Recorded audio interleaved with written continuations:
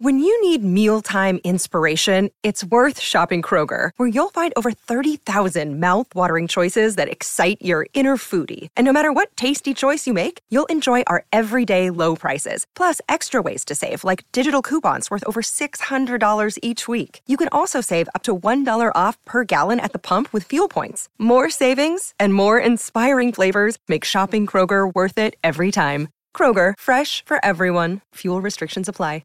Another day is here, and you're ready for it. What to wear? Check. Breakfast, lunch, and dinner? Check. Planning for what's next and how to save for it? That's where Bank of America can help. For your financial to-dos, Bank of America has experts ready to help get you closer to your goals. Get started at one of our local financial centers or 24/7 in our mobile banking app. Find a location near you at bankofamerica.com/talktous. What would you like the power to do? Mobile banking requires downloading the app and is only available for select devices. Message and data rates may apply. Bank of America N.A., member FDIC. Hey, it's Mistress Carrie, reporting for duty from MCHQ for episode 20 of the Mistress Carrie podcast. This episode of the podcast is sponsored by Latini Creative Solutions. They have over 20 years of experience in design, print, and marketing, specializing in creative solutions that capture your voice and deliver your message. So if you are trying to give your already established company a facelift, or in these times, if you're starting a new company and going out on your own, like me, they can help. From supporting and energizing your already established brand to developing your company's identity and marketing campaigns, Latini Creative Solutions provides design that is thoughtful, focused, and creatively executed. We are hard at work together right now, designing all kinds of awesome stuff for the upcoming Mistress Carrie online store. So if you think they can work for you, log on to latinicreative.com. This episode of the podcast is also sponsored by the Maine Hair Lounge. I have been asked for over a decade how I get my hair to look the way that it does. How do you keep the color the way it is? Why is it not falling out of your head because you dye it purple all the time? The answer is very simple. Linda at the Maine Hair Lounge. It doesn't matter what kind of look you're going for. Doesn't matter if you're a man or a woman. Do you need to get your hair done for a special occasion like a wedding or photos? Do you want to experiment with a fun color? Or do you just want to make it look like you got your life together because you never leave the house anymore? Whatever it is, Linda at the Maine Hair Lounge can help. If you want rockin' hair, go see Linda. She's right on Route 9 in Framingham. Or find her online at mainehairlounge.com. And that's M-A-N-E. Okay, before we get rolling with this week's episode, I want to send a little love to Noelle, Betty, Chris, and Tim. They are all the most recent recipients of the Mistress Carrie Backstage Pass. What is it, you ask? Well, if you log on to patreon.com/Mistress Carrie, you can find out. The Mistress Carrie Backstage Pass gives you access to all of the behind-the-scenes stuff. Find out what's going on first. Get exclusive updates, pictures, blog posts, polls. And when we launch MistressCarrie.com and launch the official online store, you'll get discount codes for discounted merchandise as well. We're building a whole crew. So if you want more Mistress Carrie in your life, then you need the Mistress Carrie Backstage Pass. And by the way, it makes for a great gift. So this holiday season, if you don't know what to get someone, especially if you don't think they need anything, they need more of me. So get them a Mistress Carrie Backstage Pass. Just log on to patreon.com/Mistress Carrie. Okay, it's episode 20 of the Mistress Carrie podcast. And over the first 19 episodes, I've reconnected you to a bunch of artists that I know you love. And we've also had great conversations with veterans, and we even caught up with some old AAF friends. But this episode is something a little different and something I've been promising you that I would do. One of the things I always took pride in when I was on the air at WAAF for over 22 years is introducing you to new artists that I think you are going to love. And that's what episode 20 is. Ayron Jones is an amazing guitar player, a singer, a songwriter, and performer. And he's climbing the rock radio charts right now. His music is a combination of so many different flavors that when you listen to it, you're like, oh, I love this. You can't help but love it. If you love old school blues or funk and Rage Against the Machine, If you love straight ahead traditional rock like the Black Crowes, if you like your rock with a little hip hop edge, or if you like your rock grungy from Seattle, Ayron Jones has all those things. We got introduced online, and I was told by everyone that works with him that when I met him, I would absolutely love him. And all of the people that said that were 100% accurate. He and I got along great, and we talked about a lot of stuff.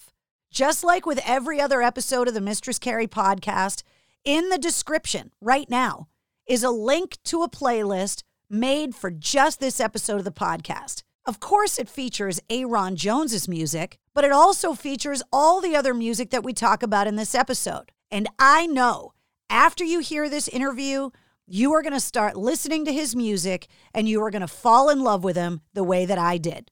His new album comes out in early 2021. As a matter of fact, he's putting the finishing touches on it right now. I can't wait for you to get to know him. Allow me to introduce you to Ayron Jones.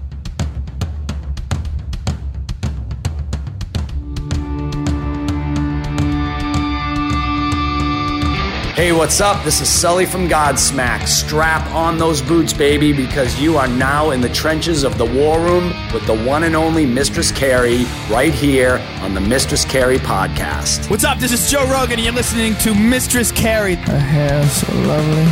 Pretty eyes. Hey, this is Brent from Shinedown, and you're listening to Mistress Carrie. Hey, Carrie, go put your bra on, girl. Hey, this is Steven Tyler, and you be listening to the baddest bitch in Boston, Mistress Carrie. What's up? This is Aaron from Stain, and you're listening to Mistress Carrie. Hi, everybody. This is Dave Grohl from the Foo Fighters, and you're listening to the one, the only Mistress Carrie. Hey, this is David from the band Disturbed, and you're listening to the baddest bitch in Boston, Mistress Carrie. This is Marilyn Manson, and you're listening to the baddest bitch in Boston, Mistress Carrie. Hi, this is Flea from the Red Hot Chili Peppers. You're listening to Mistress Carrie. This is Dennis Leary. You are listening to my favorite, Mistress Carrie. Hey, this is Corey from Stone Sour, and you're listening to, you have the privilege of listening to Mistress Carrie. Oh, God. Oh, yeah.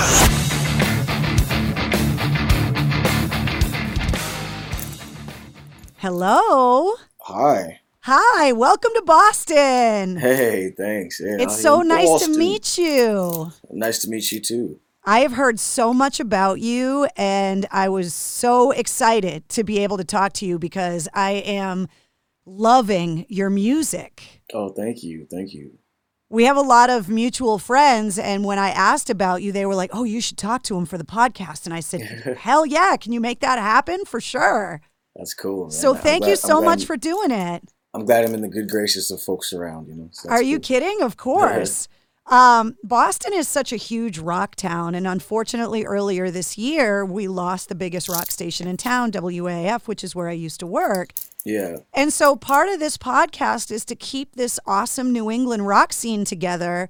And so we obviously are always talking to the artists that we know, but one of the things that my radio station always used to do was to be able to find amazing new artists like yourself and be able to say, hey, guys, you need to check this shit out. And that's what I heard when I first heard your music, was something that I wanted everybody else to hear. Yeah. Well, that's awesome, man. Well, thank you. That's really cool. I love the fact that you are such a Seattle guy, because when you're from Boston, it's the first thing you tell everybody. Bostonians are just proud to be from their town, and they love everybody to know that's where they're from. And so the fact that you, have the song Boys from the Puget Sound, the fact that you film your videos in Seattle, that you are just so proud to be where you're from, I totally can connect with that. Oh, yeah. I mean, I think Seattle and Boston are similar in that way.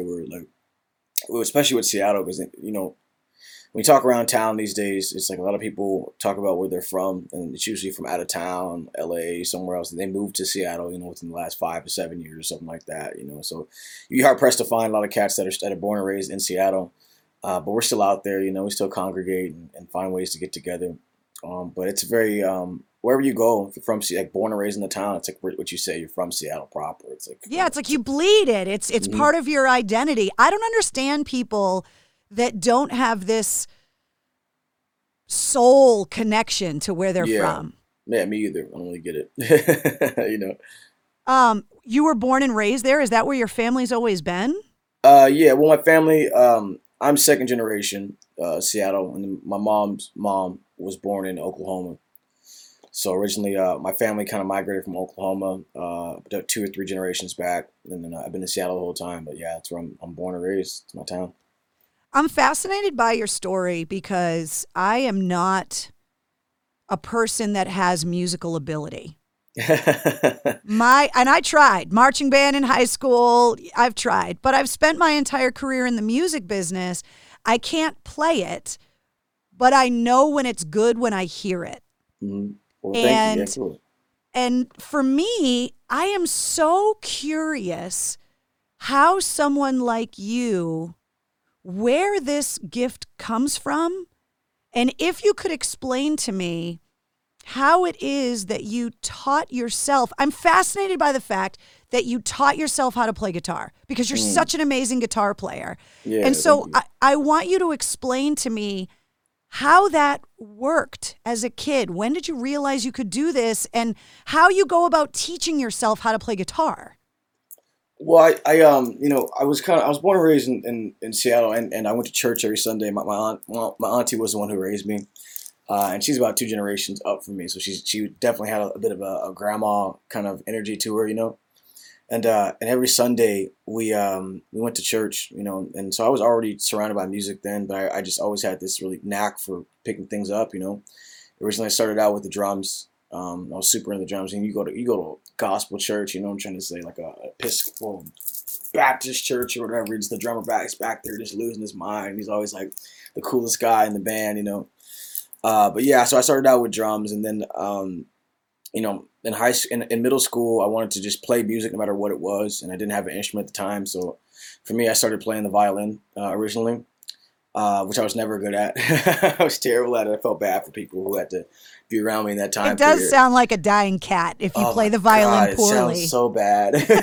You can't. It's one of those things you can't play badly. If you play badly, it just doesn't work out. So yeah, I played the violin in middle school up until for about 2 years, and then when I was 13, I picked up the guitar, and I kind of just went with it, and that was my obsession after that, and I've been kind of stuck to it since then. I couldn't really explain to you where it comes from or why it made sense to me, but it's just one of those things that kind of always has, and it's always been like a Pandora's box to me, Every time, as soon as I opened it up, there's so many more things to learn on top of things to learn, so.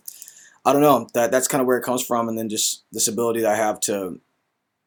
I think my real talent is my ability to recognize formulas and patterns and things, kind of unconsciously, and kind of figuring out how things fit together in the pieces and how they work, So yeah, I don't know. Music has always just been a natural gift for me. I never really thought too hard about it. It was just one of those things that for me I could just I could do it, and as I got older, people really started taking notice and realizing that it was more than just like some kid messing around. Like I had an actual gift to go do something, and then in 2011 I went to go tour with Janelle Monáe and Wonderland and work with a group called Deep Cotton out of Atlanta, and that kind of changed everything. I mean, she inspired me to want to be an artist. Like before I'd been a musician and kind of played around the bars and the clubs, but after working with Janelle and around her crew, that's when I wanted to be a full-on artist. So I came home to Seattle for another 10 years and grinded, and now I'm here. She seems like someone that can do everything, that her career is so well-rounded, and there really isn't any. I joke all the time that, musicians always want to be actors and musicians always want to be athletes. They're always envious of each other's talents, and she just seems like somebody that if she decides to do it, she can just do it. Oh yeah, I think that was kind of what the most inspirational part about it was like, you kind of, when I went down there, we all stayed in this big house, which was the label, and they all have rooms in this house, and I got to stay there, and I in doing that, like I just got to see her work, and just watching her work, and then kind of seeing her abilities and talents, and just the way that she kind of, everyone recognized that she was the boss, you know what I mean, and not in this way that was like they were intimidated by her or that they thought negative things about her, but I think everybody knew that they were on her shoulders, and because of that, it was like she had such these big leadership qualities. I think that translated into being able to go and do other things, like become a great actress and and top the Billboard charts and win Grammys and do other things she's done. I mean, she just had that soul and that spirit, and she was just fun and an interesting person on top of that too. And as a woman, I have so much respect for her that she has created this world around her where, like you're saying, everyone, without her having to be an intimidating presence, there's a respect level there where everybody understands she's the boss. Absolutely. Hell yeah for the girl power. I love that. 100%. 100%. Yeah. Are you good at math, and can you speak other languages? They say that's the same part of the brain as musical ability. I'm not. I don't know. So I think I'm good at calculating math. I didn't graduate from high school because all I did was play guitar in the hallways. Go figure, Yeah, hey.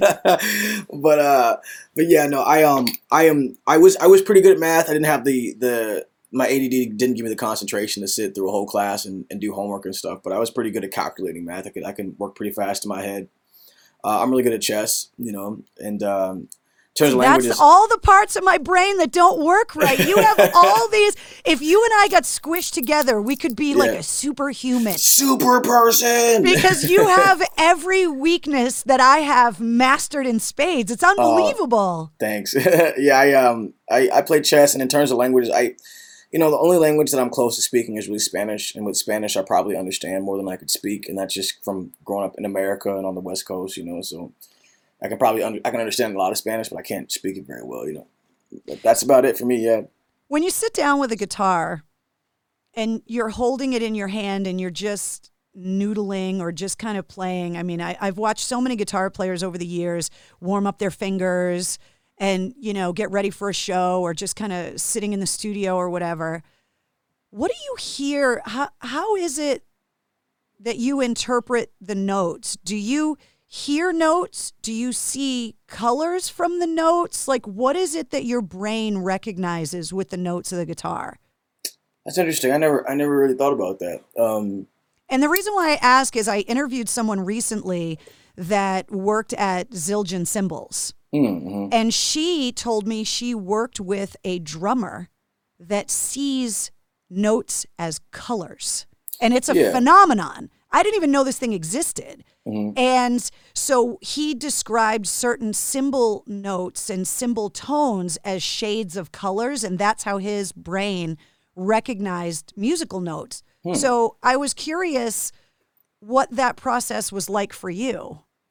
I don't think that colors is not. I've heard people describe that. It's been said that Jimi Hendrix could see notes as colors. And I know that there are people like that.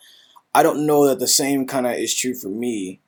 When I play notes on a guitar, it's almost like the same. For me, it's like tapped into that same place that just speaks language. You know what I mean? Like the same place that I speak from is the where I play from. And so for me, it's always like trying to find something to say. What I mean by that. Like if somebody laid some chords out, say, they're like, oh, we're gonna play this little A minor progression. We're gonna go A, G to F, or A, F sharp, A, F, G, and within that, it's like my brain kind of figures out what needs to be said or what can be said and what textures to use. I guess that's a better way to describe it. It's more about textures for me, rather than colors.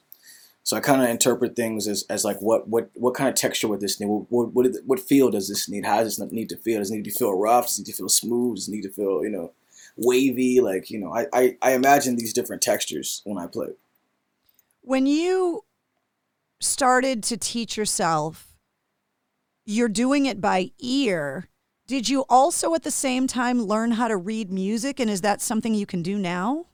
Yeah, so funny enough, I learned how to read music and picking up the classical stuff like the violin, So that's where I learned how to read music, and that was where I got my first taste of music theory, And that kind of translated over when I picked up the guitar. But yeah, it's I can read notes, I can write. When I was one of those things when I talk about like recognizing early on that I had this gift was when I was 17. I wrote out this whole orchestration. I wrote a chamber orchestra piece that accompanied me on guitar when I was like 17 years old. And it took me like a year to write it, but like it was cool. It was like a 5-piece chamber orchestra. I wrote 2 violin pieces, 2 viola pieces. I wrote out a piece for the 2 cellos and one bass piece, and it was all accompanied me while I wrote out, played the guitar and sang out the song. Did you ever record that? Is that somewhere we can hear it? Somewhere lost in the fray, man. It's there somewhere. It's out there somewhere. Yeah, somebody recorded it on video somewhere. But I still have the notations though. Those are still available. You can pick those up still. When you were a kid and you're listening to classical music, what are your friends saying? Were you hanging around with other fellow musicians, or were you kind of a loner where the music and the instruments were kind of your friends? I was hanging out with other people. I'm a very social person, very sociable. I'm a conversationalist. I feel like I can talk about just about anything. So I was hanging out with as many people as possible, partly because my ADD just wanted that, and other part was just because I just liked being around people, Where would the music business be without ADD? I know, like nowhere. Yeah. Wouldn't exist. Yeah, exactly. Yeah. I just think it's fascinating that as a kid, you're teaching yourself how to play the violin and you're kind of surrounded in this musical background. And, where I grew up, football was just such a huge thing that all of the kids in theater and the musicians and stuff, they were kind of cast on their own little side of the school that, they weren't the cool kids. Yeah. Well, see, my school, I went to Roosevelt High School in Seattle, and Roosevelt is actually a nationally accredited drama and acting school. And so I was heavily involved in drama and acting. In fact, if I had been, if I wasn't so obsessed with guitar and maybe was taking like Ritalin or something, I probably could have graduated with thespian honors, because I was actually a really good actor in high school. And that's long gone now. If I tried now, I'd probably be like, boy golly wow, probably mess it up real bad. But that's what I was talking about. When I say I pick up on these little subtle details and things. I became a good actor in high school because when I was a kid, I was around people that would watch soap operas, and like I would really like take note of how things were delivered, and like how acting wasn't really acting, how acting was just really almost like being normal, but you're saying these words to somebody else. So, but yeah, the school I went to was a thespian school, and so the jocks and the athletes and the cheerleaders and stuff actually were heavily involved in drama. And then, in fact, one of the biggest football players in my school at the time is now he went on to become like this award-winning Broadway actor. So it's like that was part of the. It's part of the whole thing in my school, which is weird. You talk to most people and they say the same thing. They say, yeah, actors and the drama geeks and the orchestra kids were all nerds, but in my school it was kind of cool to be in drama and stuff. In terms of orchestra, though, orchestra was a little nerdy. I'll say that. I was definitely in the orchestra kids, but I think I was always received pretty well, Talk about how it is that exposure to a school like that, and obviously what was happening in the Seattle music scene, how that helped to curate your career now and the influence that it had on you. I think it was huge. The influence was huge. Just growing up around grunge. I mean, you wouldn't put a kid in an environment like that was like a salsa environment. So you drop some kid he was raised in an environment where all they did was salsa, and then that kid grows up to become a plumber or something. No, he would grow up to do like salsa. You know what I mean? Right. So, being around this grunge music, in Seattle at the time was huge influence on the side. All the kids were trying to learn all the new riffs, It Smells Like Teen Spirit and stuff on acoustic guitar and all that, But just having that classical background too. I mean, that kind of that really helped me, especially when it came to recording. When it came to like putting records together and things like just those little subtle things go a long way. Like if you listen to Take Me Away. And it's very subtle. I don't think a lot of people noticed it, but coming in off of, let's see, going into the instrumental change, that high pitched guitar sound. That's when the orchestra comes in over the top of that, and then on out is like it's like this beautiful like arrangement of strings that goes on out. But because we layered it in such a way, it's kind of hard to tell. But that had a huge influence on my sound. And I think that's partly why the music has been, received so well by the populace, is because there are these things that you recognize, say, maybe in the pop genre, but they kind of peek their heads a little bit in the rock genre, So Last week on the podcast, I talked to Kevin Martin from Candlebox, who I've known since the very early stages of his career. And he talked about what a strange thing that it was that at that time when Candlebox got signed, he was like, every single one of my friends' bands got a record deal. Mm-hmm. That time in Seattle, it was just the norm that everyone was going to be a musician and in a band, just because the music scene exploded there in a way that it really hadn't, other than, maybe LA and the heavy metal 80s or whatever, that there wasn't this focus so centralized on one place. With that rise, and as music moves on, there's got to come a drop off as well, that all of a sudden the spotlight gets focused elsewhere. Mm. How did that affect the music scene and you as an artist?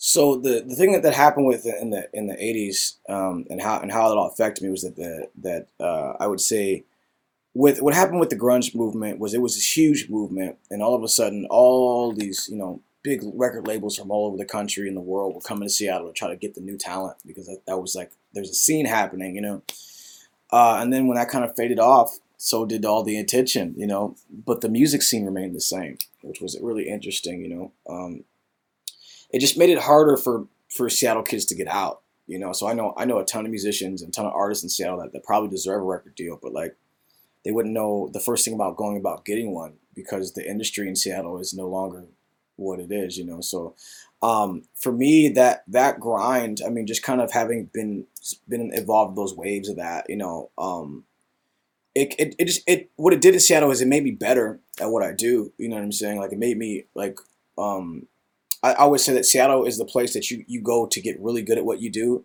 but it isn't always the place that you break from. You know what I mean? And so even though like technically I'm like my whole image and everything's coming from Seattle, I had to go to New York, to go get picked up. And I'm in Nashville right now. Like my label's out of Nashville, and my agent's out of the UK, So like Seattle just doesn't really have that infrastructure that it could have, and that was like the hardest part I think for Seattle was that when the grunge movement happened, there was big opportunity for Seattle to become this really big music business town, but the labels and things didn't really set up shop there. They just didn't do it, So they came to pick all this talent, and then when it was dried up, or they felt like it was dried up, it all went away, I think it's fascinating that a place like Nashville had this reputation as being this country music mecca. Mm-hmm. And it seems now every time I talk to a rock band, whether it be Seether or Evanescence or Three Doors Down that I spoke to recently, like everybody lives in Nashville now. That's become the central place for rock and roll now. Yeah, it's interesting. I'm still pretty new to coming out here. I'm still based in Seattle, but I come out here for work, and when there's some things to be done, and right now I'm on a writing session, and I'll be here for another few days or so, and getting in some writing sessions, trying to put some finishing touches on the record. But yeah, that's kind of been the word. I mean, a lot of cats out here play country. I think that what happens is these cats who play country, especially the guys who play country, are some of the most amazing artists. I'm jamming with this drummer yesterday. I'm like, what do you do? He's like, I'm primarily country. And we get in there, and he's like, one of the heaviest drummers I think I've worked with. And I'm like, what the hell? You play country? He's like, yeah, man. Well, if I can open up, I can open up. And I'm like, please open up. Yeah, don't pigeonhole me into just thinking I'm going to sit back here with a steel guitar and that's all I do. And cross stick, over here, Right. Yeah, so he just kills it, man. And I just think the talent pool in Nashville, very similar to Seattle, but even more so because the industry, I mean, if you live in Nashville, there is an opportunity as an artist for you to grow substantially, to an immense amount. You could be playing a club somewhere and a cat can walk in and change your life, That's just less so the case in Seattle. It's right. Like that may happen to you, but the chances are way slim. Well, it's not just Seattle. There's very few places Boston's not like that. Unfortunately, right. The rock scene that we were known for a long time really isn't as huge as it used to be. However, the appetite and the passion for rock music, that is still in us. Yeah. Yeah. That gritty kind of working class, something to say. I mean, we love our rock music here, but unfortunately, we don't have the outlets to be able to go and see it live as much as a place like Nashville, which just has countless numbers of bars where you can go see live music anytime you want, like New Orleans. Absolutely. Yeah, Seattle has the same thing. We have a bunch of live music, but we don't have the industry. Right. Tons of live music. You can walk in. I mean, if it hadn't been for this pandemic, it's like you could walk in just about anywhere, and and go find live music and just be dumbfounded. Like I've had people friends come in from out of town. They're like, where are we? Oh, we're just this little bar over here, no big deal. And it's like, these guys have been playing here for the last 10 years, but they're some of the best musicians you've ever heard in your life, you know. And some of those cats have done some session work and things, but the industry just not there. Like Seattle's still a big rock town. There's a lot of really big rock bands, like really hard rock bands in Seattle still to this day. But you know, the scene has changed, and so you know, I'm hoping to make an impact on that. I've been trying to find this interesting little niche where, you know, I can attract all the hard rock heads, but also some of those people who may have forgotten about hard rock, you know, because my vocals are definitely more attuned to R&B and gospel, you know. Even with the hard edge, I'm still trying to find this middle ground where we bring it all back together, you know. Well, that's why I gravitated so much to your music when I heard it the first time. There always seems to be waves and trends in music. I mean, you talk about, you know, the heavy metal of the mid to late 80s, or you talk about grunge in the 90s, and there's that sameness of sound. And as rock and roll moves forward in the public eye, it's lost a lot of favor. I mean, they don't even give out the rock awards and the Grammys on TV anymore. You know? I know, right. But when I heard you, it was like you're eating something and you're trying to place the spices. You're trying to figure out what is that? Did you put a little of that in there? And that's kind of what it was for me. So I really want to talk about all of these different flavors and influences in your music. And I hate to compare one artist to another, but we're on a podcast. And for a lot of people, this may be their first exposure to you. So it's like if you were making this amazing, you know, gumbo or, you know, stew or something where you're just kind of throwing everything in the pot. It's like you can't help but make a Hendrix comparison.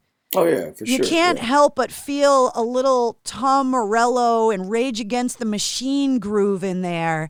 You can't help but find the soul of Gary Clark Jr. I mean, are all of those comparisons okay with you? And do you feel that way? Are you comfortable with that? They're deliberate, you know. With the case of Gary Clark, I mean, with the exception of Gary Clark, I think me and Gary Clark we came from the same vein, you know. It's like him and I think were probably influenced by a lot of the same artists, you know. And so I think that's where that comparison comes from. But yeah, that was deliberate. I mean, I just, you know, that was in my brain. I'm going, you know, for me to try to reinvent the wheel, like what's that going to do for me? You know what I mean? Like what am I going to try to do to recreate some new brand of rock? Nothing's ever new. Nothing in our universe is new. You know, everything's always it's the same material kind of rebranded and restructured to something different. You tear it down and rebuild it to something new. So yeah, I mean, you know, when I go into the guitar solo, you know, and I'm thinking about the kind of guitar solo I need for this song, I'm thinking, you know, people really haven't heard this approach to Tom Morello's sound. You know, and I'm thinking to myself, like, you know, this would be cool to put here. That's definitely a lick that would call Jimi Hendrix. You know, we're going to stack these guitars here because that's going to remind you of Audio Slave. This bass groove is going to remind you of Dr. Dre. You know, I'm going to use these Michael Jackson vocals because people just love Michael Jackson. You know, like I'm doing all these things. I'm thinking about all these things at one time. These are all influences, people I love and I grew up listening to. But I'm trying to connect with people in a way I think that rock and roll hasn't been able to do in a long time. And to do that, it wouldn't make sense to go and try to be brand new. You do that by grabbing the stuff that people just loved in the beginning. And if something, you know, it's an old saying, if something works, why fix it? You know, so I definitely gravitated towards those people and we're trying to deliberately display my influences in my music because I know that people connect with those people, you know what I mean? And in turn, I was hoping that they would connect with me, you know, so. Well, it worked for me because I couldn't be further away from your hometown if I tried. Yeah. And a lot of the conversations we have here on the podcast, obviously, we're not operating in a vacuum, right? Mm-hmm. We're in an incredibly tumultuous political time. We're all more isolated than ever because of COVID. And a theme that keeps coming up with all of the musicians I talk to is about personal connection and about bridging gaps. And so if you're using your music, which I believe is a huge uniter, you know, it's like I look at rock concerts in that same kind of way that, or just concerts in general, in that same way that you talk about going to church on Sunday, where it's like everyone is together, everyone is experiencing the music in a very similar way, and that it kind of feeds your soul, that it gives you this life of enjoyment, and that everybody in that concert hall can be from completely different backgrounds, but they're all taking in that music in the same way in the audience. And I think we need that now more than ever. Absolutely. Yeah, I think the same thing. I think rock and roll is always has this habit of showing up when people need it most. It's like the superhero of the music industry. I think right now it's this time. I think we need rock and roll. I think there's a lot of people, and I say that with a grain of salt too, because rock and roll just changes form. Like we're also in this area where hip hop is the new rock. You know what I mean? Which is where like they've literally taken on their influences. I mean, when you're talking to a lot of these hip hop cats, or when you like watch some of these interviews, they talk about their influences like David Bowie, or sometimes it'll be Led Zeppelin or Black Sabbath is one of the influences. Marilyn Manson, like these cats are highly influenced by these people. Their interpretation of it though happens to be in the form of hip hop. You know what I mean? And I just kind of think that it's time for hip hop to be the new form again. It's time for hip hop to be the form of expression, or hip hop rock to be the form of expression. In this time period, and that's partly why though. I mean, as a millennial kid myself though, it's like I'm also influenced by these other genres. So in my music, you hear all these different flavors. You're going to hear hip hop. You're going to hear a bit of rock, a little bit of R&B. Sometimes it'll sound a little country and folk. So I'm just trying to bring all these things together in the rock genre because we just need it. We all need it, man. We need that expression. I think one of the people that you're talking about, and he's someone that I am honored to have been able to call a friend for a long time, is Daryl McDaniels from Run DMC. Oh yeah, absolutely, yeah. And he and I have had hours-long conversations, not only on the podcast, but just hanging around together talking about how rock fed into hip-hop and how Run DMC kind of took all those riffs and all of that and turned it into something else. And for, a suburban white girl from Massachusetts to all of a sudden be turned on to this hip-hop music in the 80s, where was that coming from? But he bridged that gap for me. Mm-hmm. And I mean, is there anybody in the world that you've ever met that's more positive and more inspirational than Daryl McDaniels? Seriously. I don't think so. I don't think so, man. Those cats, I had a chance to play with those guys in this really random show in Wauwatosa, like Waukesha, Wauwatosa, Wisconsin, man. And just dumbfounded by those guys, man. It was incredible. Like it was just one of those shows you had to be at because it wasn't a public thing. It was like a private thing. This dude was loaded. It's like, oh yeah, it's hire Run DMC, get a bunch of people to come. And so we're this indie band that if you heard about us at this time, this is like 2015. If you'd heard about us, then you knew, like you had to have us around, but nobody else knew who we were. So we're here and, I'm backstage watching Run DMC on the stage do their thing, man. Just mind blown, mind blown. It just, when I talk to Daryl still to this day, I'm like, the fact that I know you because you were such a huge influence on my upbringing and my love of music, it just blows my mind. And, he and I had a great long conversation a few months ago just about trying to stay positive in these times. Yeah. And he's one of the people that I was referencing when it was talking about how music, is so needed to help bridge some of these divisions in the United States right now. Oh, yeah. That, Run DMC was so influential in building so many bridges because everybody loved Run DMC back in the day. It didn't matter where you came from. It didn't matter what you did. And so we were having these conversations about how it is that we should be turning to the artists right now as a way to unify us again. And I really feel like your music has that ability because of all of those different influences that it's going to bring people into the pool from all over the place. Yeah, that's kind of, that's something I've been recognizing more and more lately. It's just that the different kind of people. Like, yeah, I get people. I'm not a big Trump person myself. I'll be the first person to say it. I'm not a big Trump supporter, but I don't.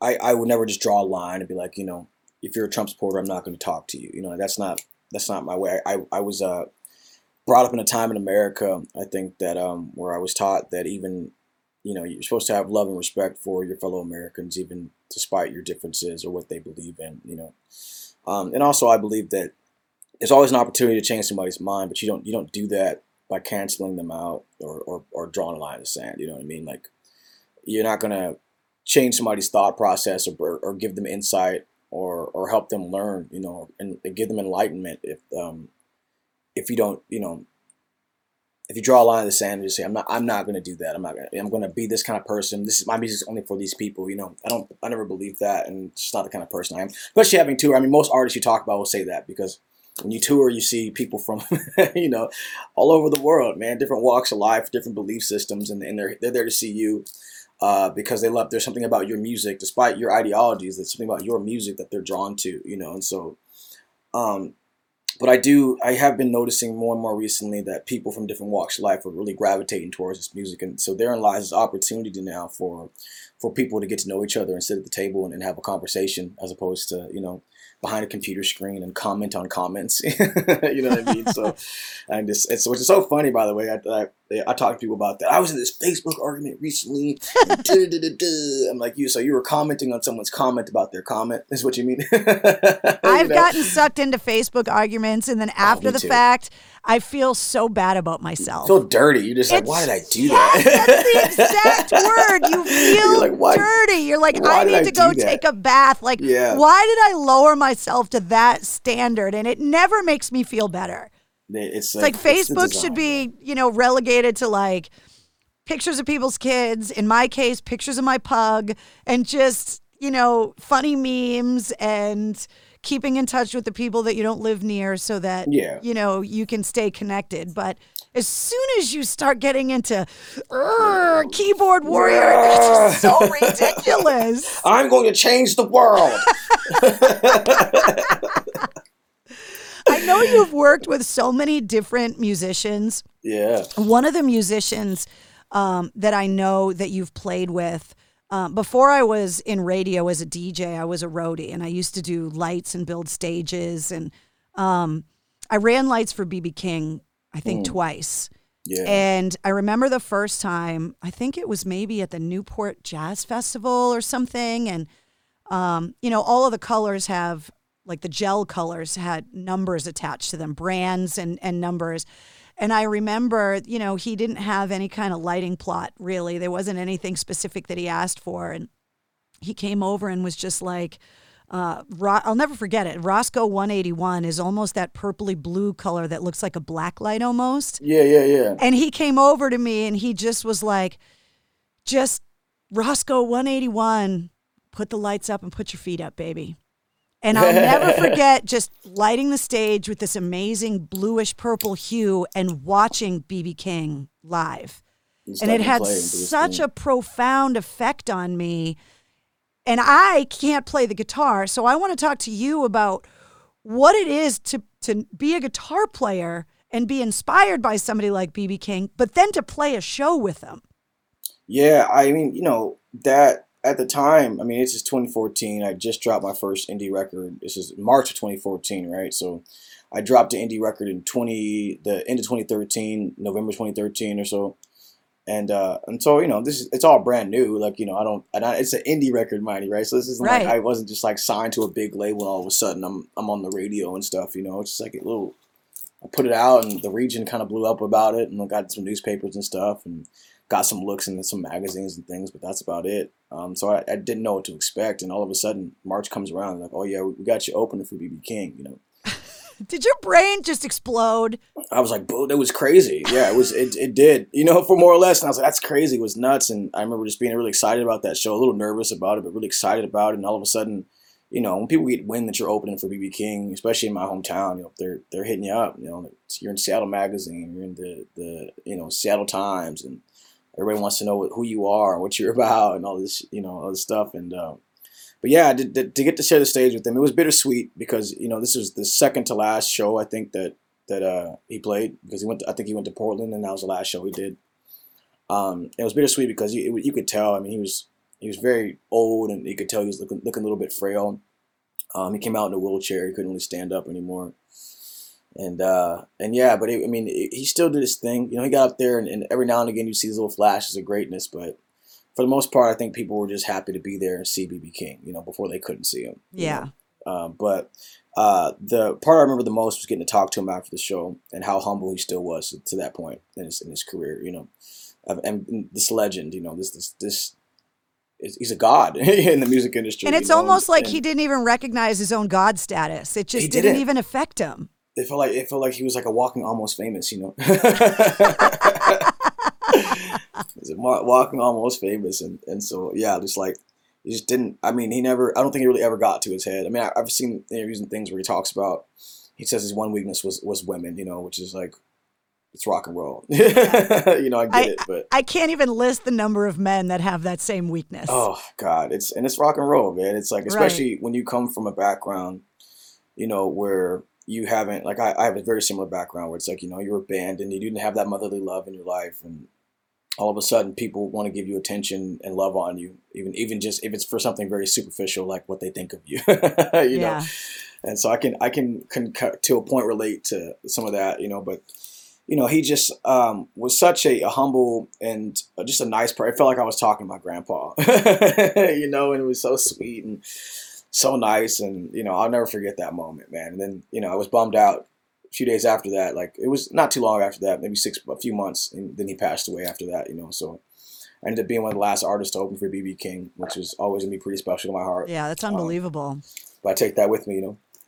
And when it comes to more modern artists, especially where you come from, it's got to be huge. I mean, the artists that are famous for being up in Seattle, when you talk about people like Duff McKagan from Guns N' Roses, or you're talking about the Pearl Jam guys or the Soundgarden guys, I mean, these are people that me and obviously anybody listening to this podcast, like, these are rock gods. These are the legitimate, pure definition of rock star. And you have become part of that very close-knit kind of Seattle rock community, which has got to be incredibly helpful since there isn't a lot of industry there.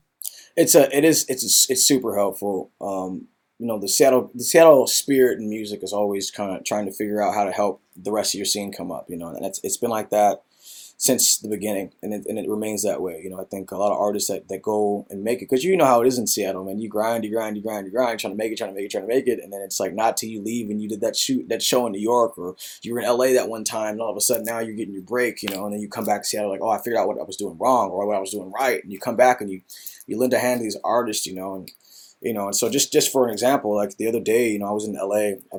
So I'm on this big writing trip. I was in LA for a week last week, and I'm here till next Tuesday in Nashville. But you know, as I'm writing with this stuff, I'm kind of like sending some of that stuff over to Duff to listen to, you know, just to give me some of his feedback. And he's just, you know, and you know, and he's always telling me his honest opinion, and he's always like, you know, taking on like this big brother status almost, you know what I mean? And so those guys are always just readily available. Mix-a-Lot, I still talk to him to this day, you know, about I got to talk to you about Sir Mix-a-Lot. Yeah, that's a fun one. It's just, but keep going. Go ahead. Yeah, but either way, I was just going to say that, you know, just those guys just being available and just to be in the circle of guys now. And I'm always tripping on what's going on with my wife and freaking out. I'm always like, yeah, I was just hanging out with Duff McKagan and Sean Kinney. We were just doing some stuff, whatever, you know? Yeah, no big deal. No big deal. Hold on. Let me drop this anvil-sized name I'm about to throw out the window. Boom. My wife doesn't know any of this stuff, though. She's like, oh, that's cool, honey. You know, that's nice. You know. Okay. Hold on a second. I'm about to take you on a tangent for a second, but I'm going to come back to Sir Mix-a-Lot. So I just got married about 5 weeks ago. Congratulations. Thank you very much. Yeah. And he got me a black engagement ring, and my wedding ring has skulls on it. Man. So he knows his wife, right? That's so cool, man. My husband has absolutely nothing to do with music and the entertainment world. And it sounds like your wife doesn't either. And it sounds like you and I have very similar experiences when you're talking about my husband, his musical knowledge of rock and roll begins and ends with AC/DC. Yep. I took him to see Metallica at the sold out stadium here in Massachusetts where the Patriots play. Yeah. And I took him backstage because I had to interview James Hetfield, and he was in the room. And when James Hetfield walked in, he didn't know who he was. And then I had to go introduce Metallica on stage in front of 68,000 people at the football stadium. And he was like, you're going out there right now? Like, do you know what you're going to say? I'm like, I don't know. Well, I'll figure it out. It's kind of my job. This is what I do.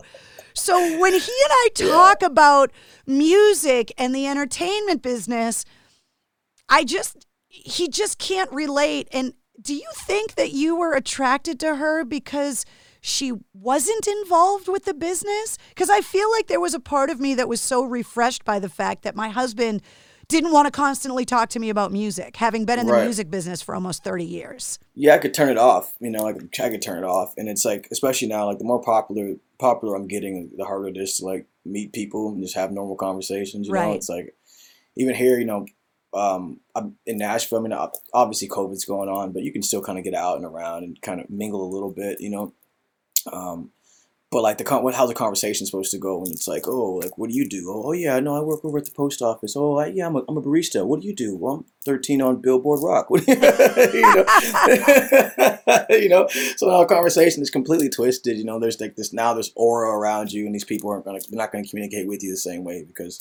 It's like you don't want to tell people what you do. No, you don't. You kind of don't. You don't. And it's like, and you can lie. Oh, I'm an accountant. You don't look like an accountant. My office is really cool. If you say, you got to be careful now because TikTok, when you tell people you're an accountant, TikTok's making people think that being an accountant is something totally different now. Oh my God.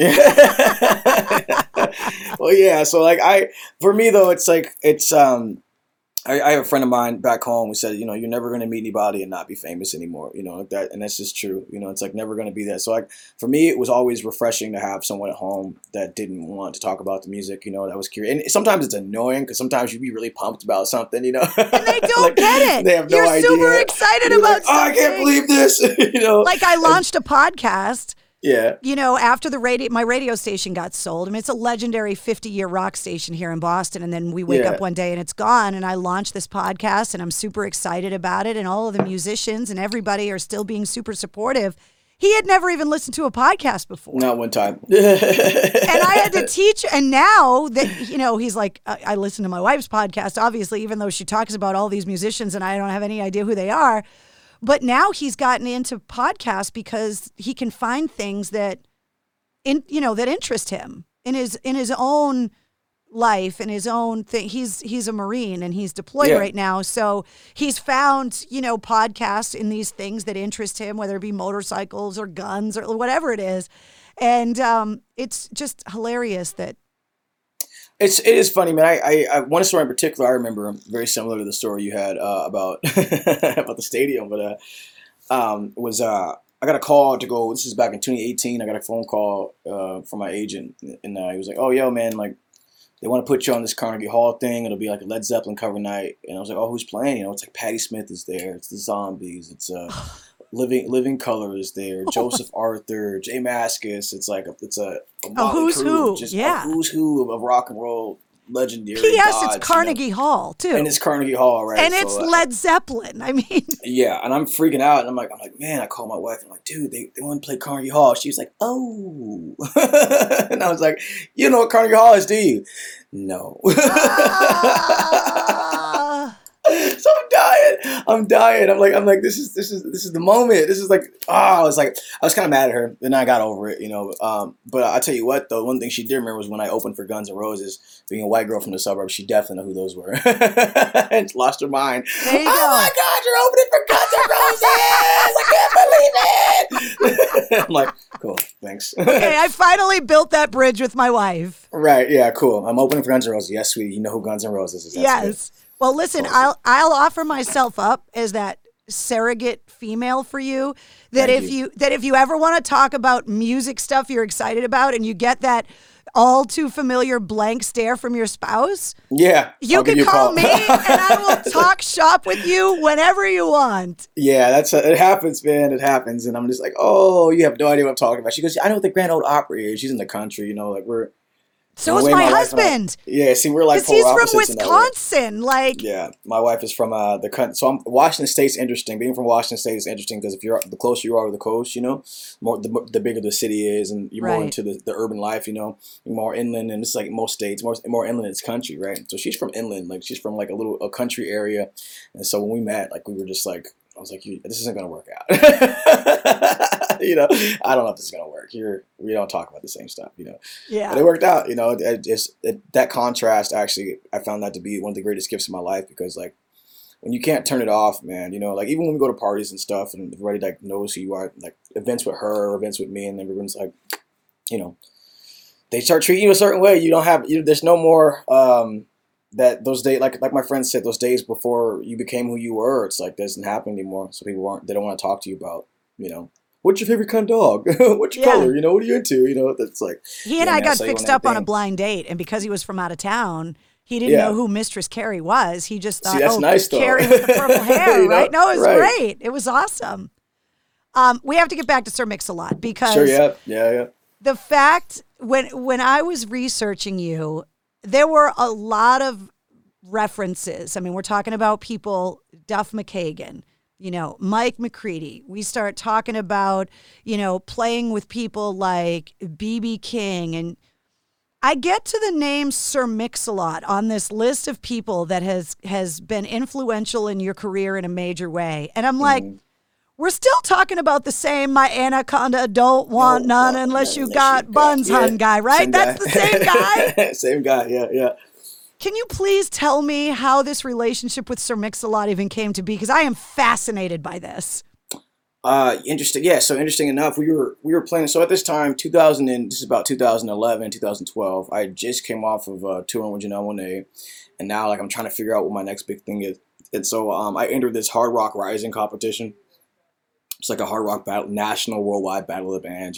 Basically it's just like it's a popularity contest for indie bands to get a chance to go play somewhere. Yeah, but anything you can do to help shine a spotlight on you, especially as a rock artist, you got to do it. Absolutely, and we did it. And at the time, we're still at this point. I'm still like I'm thinking I'm a blues artist at this point. I'm not realizing that this whole time I've been turning my amp up to a million. Everything's distorted. I'm like I play blues. Everybody's like it's too loud for blues. And so in doing so, we were trying to get all these votes to go further in the competition. So we're trying to acquire all these votes, and so we're playing all over the place. We're getting people to like us on Facebook. All this stuff is happening, and a mutual friend catches wind, or he hips Sir Mix-a-Lot to what's going on, and playing this bar one night, man. We're playing the Rat and the Raven over in the University District in Seattle, which is a dive bar. It's a hole, and there's like 10 people in the audience, and all of a sudden, Sir Mix-a-Lot walks in. And he just like listens. He loves it. He loses his mind. He freaks out. Like, man, I love you guys. You guys sound amazing. He goes, I want to produce your first record, man. and then so we ended up producing my first record. We spent the rest of 2012 and most of 2013 finishing the record up. And then we dropped it. And by November 2013, we dropped the record. But that to this day was the most influential thing anybody could have done for me. Because it taught me, it got me, first of all, it was my first introduction into being a recording artist. There's different phases of being a musician. You can be a musician, you can be an artist, and you can be a recording artist. There's different ways to kind of do that. And being a musician, you can do at home in your spare time. If you're a working musician, that definition is different too. Yeah. Very different. Very different. You are relying on what you do to make a living. Those are very different things. And so that was my first introduction to being a recording artist. Though I felt like even at that point I still had some years before I really took on that role. But because of that, it was that's what opened the door for everything for me. I mean, that's what got all these opening slots and getting on the road and seeing, getting me in front of people for the first time was that first record with Sir Mix-a-Lot. To this day, which is in Seattle today, which is still that is like the underground record, man. If you got that record, it's a special thing, man. It's a special thing for me even. Shame on me for not, my assumption, because obviously I know that song. I know every word of that song. My assumption was he was just hanging out at home cashing checks. I didn't know that he was producing records and that he was out working with other artists because you wouldn't hear about that here. So I had no idea. True. It's true, man. It's true. Yeah, he still works around with other artists. I don't know, some of the other artists he's worked with. I'm not sure how far they've gotten or anything like that. I don't really keep track of their careers as much, but for some reason, we did Caught Lightning, man, it just hit hard. And, we had talked about doing another record before now. I think I met Barrett Martin. And I thought that was a big opportunity for me to really get in that circle of the grunge guys. And that's kind of what happened. On 2017 is my second indie record dropped. But Mix-a-Lot was still in my corner. He's still, to this day, I called it. When I got signed, he was one of the first people I called, talk to him about the deal because we're both signed by Universal or Universal outlets, and that's the guy I call, and he's like a big brother to me. I still to this day, if I'm having trouble or if I'm stuck in a hotel room alone or dealing with some crazy industry stuff, I'll hit him up and be like, look, man, you ever deal with this? He's like, oh, absolutely. It just always helps to know that there are people before you and people that will be after you that are going through some of the same stuff you're going through as an artist because, traveling is lonely, man. It's a hard thing. When you're a recording artist or you're a touring musician or whatever, man, if you're long hours, long days on the road, I'll be gone. I will have been gone for 15 days, away from home and family for the first time by myself in these hotel rooms and stuff, it can be a very lonely path because it's the path you chose, So just knowing that people are out there that have been through that and can help you with it. Let's say 10 minutes. Is that gonna work? Cool. But when you, sorry, it's okay. It's okay. But when you're on the road and you're dealing with these things that are kind of foreign to you, it helps to know that other people have gone through that, so you can call them and just say, hey, and just lean on them, So yeah, I still maintain that good friendship with Mix a Lot and Duff and all those cats because of that, There's a theme in the podcast that comes up a lot with musicians that have parents that were in the military. And it seems like such an opposite kind of thing that you would have a very strict kind of military upbringing and then have kids that are rock stars. Yeah. Because there's a lot of them. It seems to just keep coming up in these conversations I'm having. But one of the similarities is exactly what you're talking about, is this adjustment to constant travel, this adjustment to not being able to lay down permanent roots in a lot of ways, and to having to have an extremely overactive work ethic to get ahead in the industry that you've chosen. And obviously these are the kinds of things that you're talking about. Absolutely. Yeah. Like just even, for example, on this trip, every single day on this trip, I've not had a single day off, every day I've woken up on this trip in a different state or a different city and had to work, and like, that's like, when you're tired, you're jet lagged and you want to take some time to yourself, but that in order for you to get to where you want to be, to see the kind of results you want to see in your life, because that's just what you're driven to do, you're going to have to wake up and fight against all those feelings, that feeling you have of wanting to sleep in and the feelings you have of being exhausted, and go in there and make magic happen for yourself because it's what you do, Talk to me about, now that you are on Big Machine, you talk about getting your deal and being on this writing trip. Are you trying to collaborate with other people to work on a new record? Like, what is it that you're working on right now? We're just trying to put some finishing touches on the record. We wanted to get some. I had a bunch of tracks that I when I signed the deal and for this first record, I already had a bunch of tracks out there. I think that we just needed some more flavors in there. What happens when you get kind of caught in your own writing zone is that sometimes things start to look the same and they feel the same, and you want to add more colors and stuff. And so there's no better way to do that than to work with different writers, So I can't get too detailed about the names I've been working with, but they're really recognizable, heavy hitting names in the industry, and a lot of this stuff I think it's gonna be very surprising.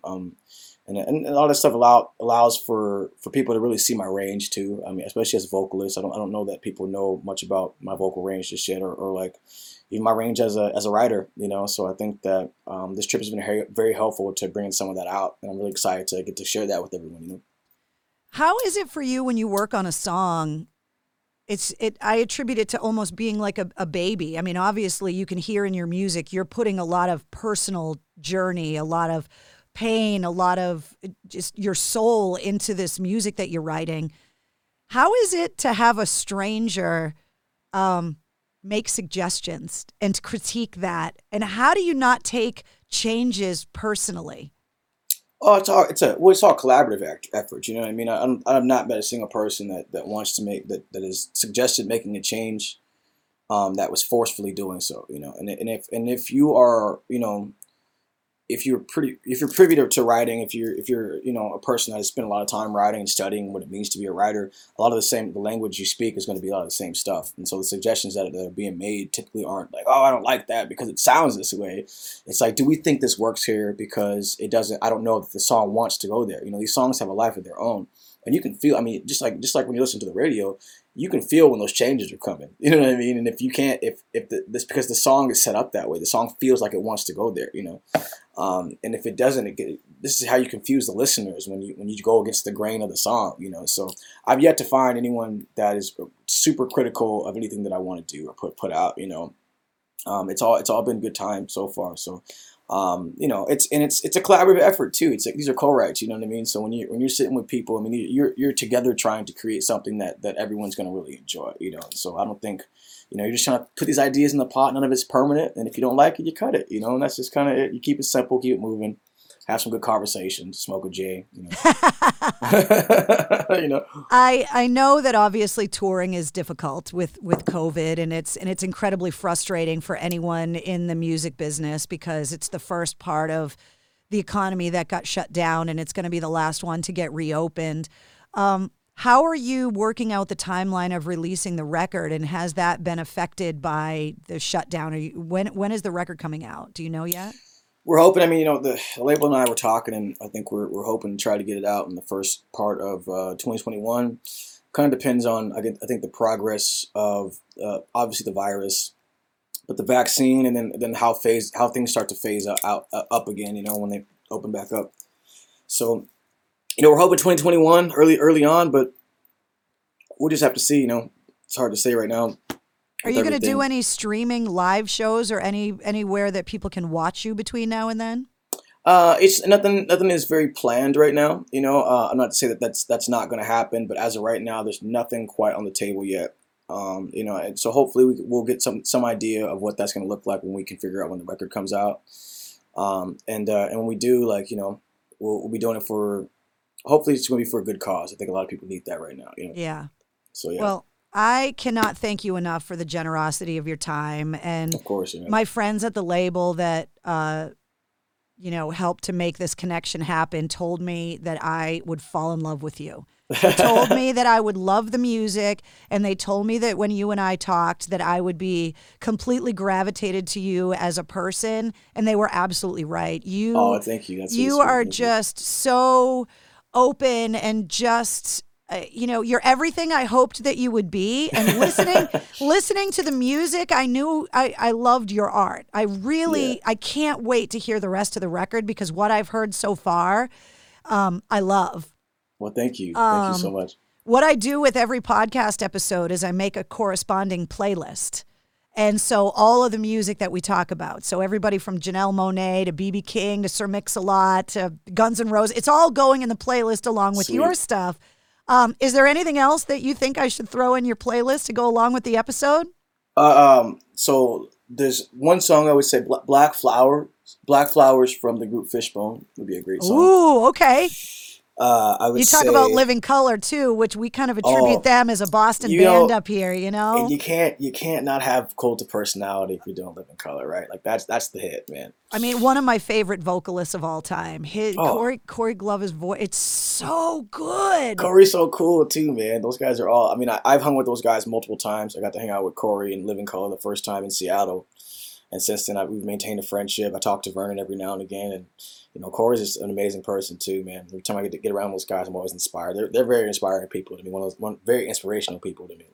One more question, because I know you have to go. I would regret not talking to you as a guitar player about the passing of Eddie Van Halen.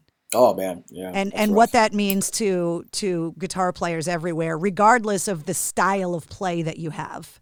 Mm-hmm. Eddie was one of the most influential guitar players in history. Let's be honest. You know what I mean? Like you see these avatars come about every now and again. You saw it in Jimmy. You saw it in Prince. You can see it in Clapton, and see it in cats like Jimmy Page. And he's just right up there with all those guys, man. And he was a modern virtuoso. I mean, people call him what they call him a Rembrandt. He's like a Mozart. He's one of those people that changes the face of guitar playing for the better. So it was extremely hard, I think, for a lot of artists and guitar players to swallow that he had passed away. But I think there's also a little bit of bittersweetness there, in that there's now an opportunity for the spotlight to be shed on the up and comers too. So while I mourn the passing of one of the great guitar players and one of the great avatars to walk the planet when it comes to music, I also celebrate the future and what that looks like for the rock music industry and guitar as well. So well, it's part of his legacy that he inspired so many people with his music. Absolutely, and I'm one of them. You know what I mean? So definitely, Eddie is going to be greatly missed. And but never forgotten. So well, I just think you are amazing. I love your music. Yeah. I cannot wait to hear the record. And please, can we talk again when the record comes out? Because I'm going to have all kinds of nerdy music questions, and I'm sure by then you're going to have all kinds of other exciting stuff that your wife's just not going to care about, and I will listen to it for you. She's just going to be, that's cool, honey. Thanks. Thank you so much. It was so nice to meet you, and I cannot wait for you to come to Massachusetts, come to Boston, because I can't wait to meet you in person. Yeah, I can't wait to be back in Boston. It'll be great. It was so great. Thank you so much. With you, Carrie. Have a wonderful rest of your day. Take care. You too. See ya. Bye-bye.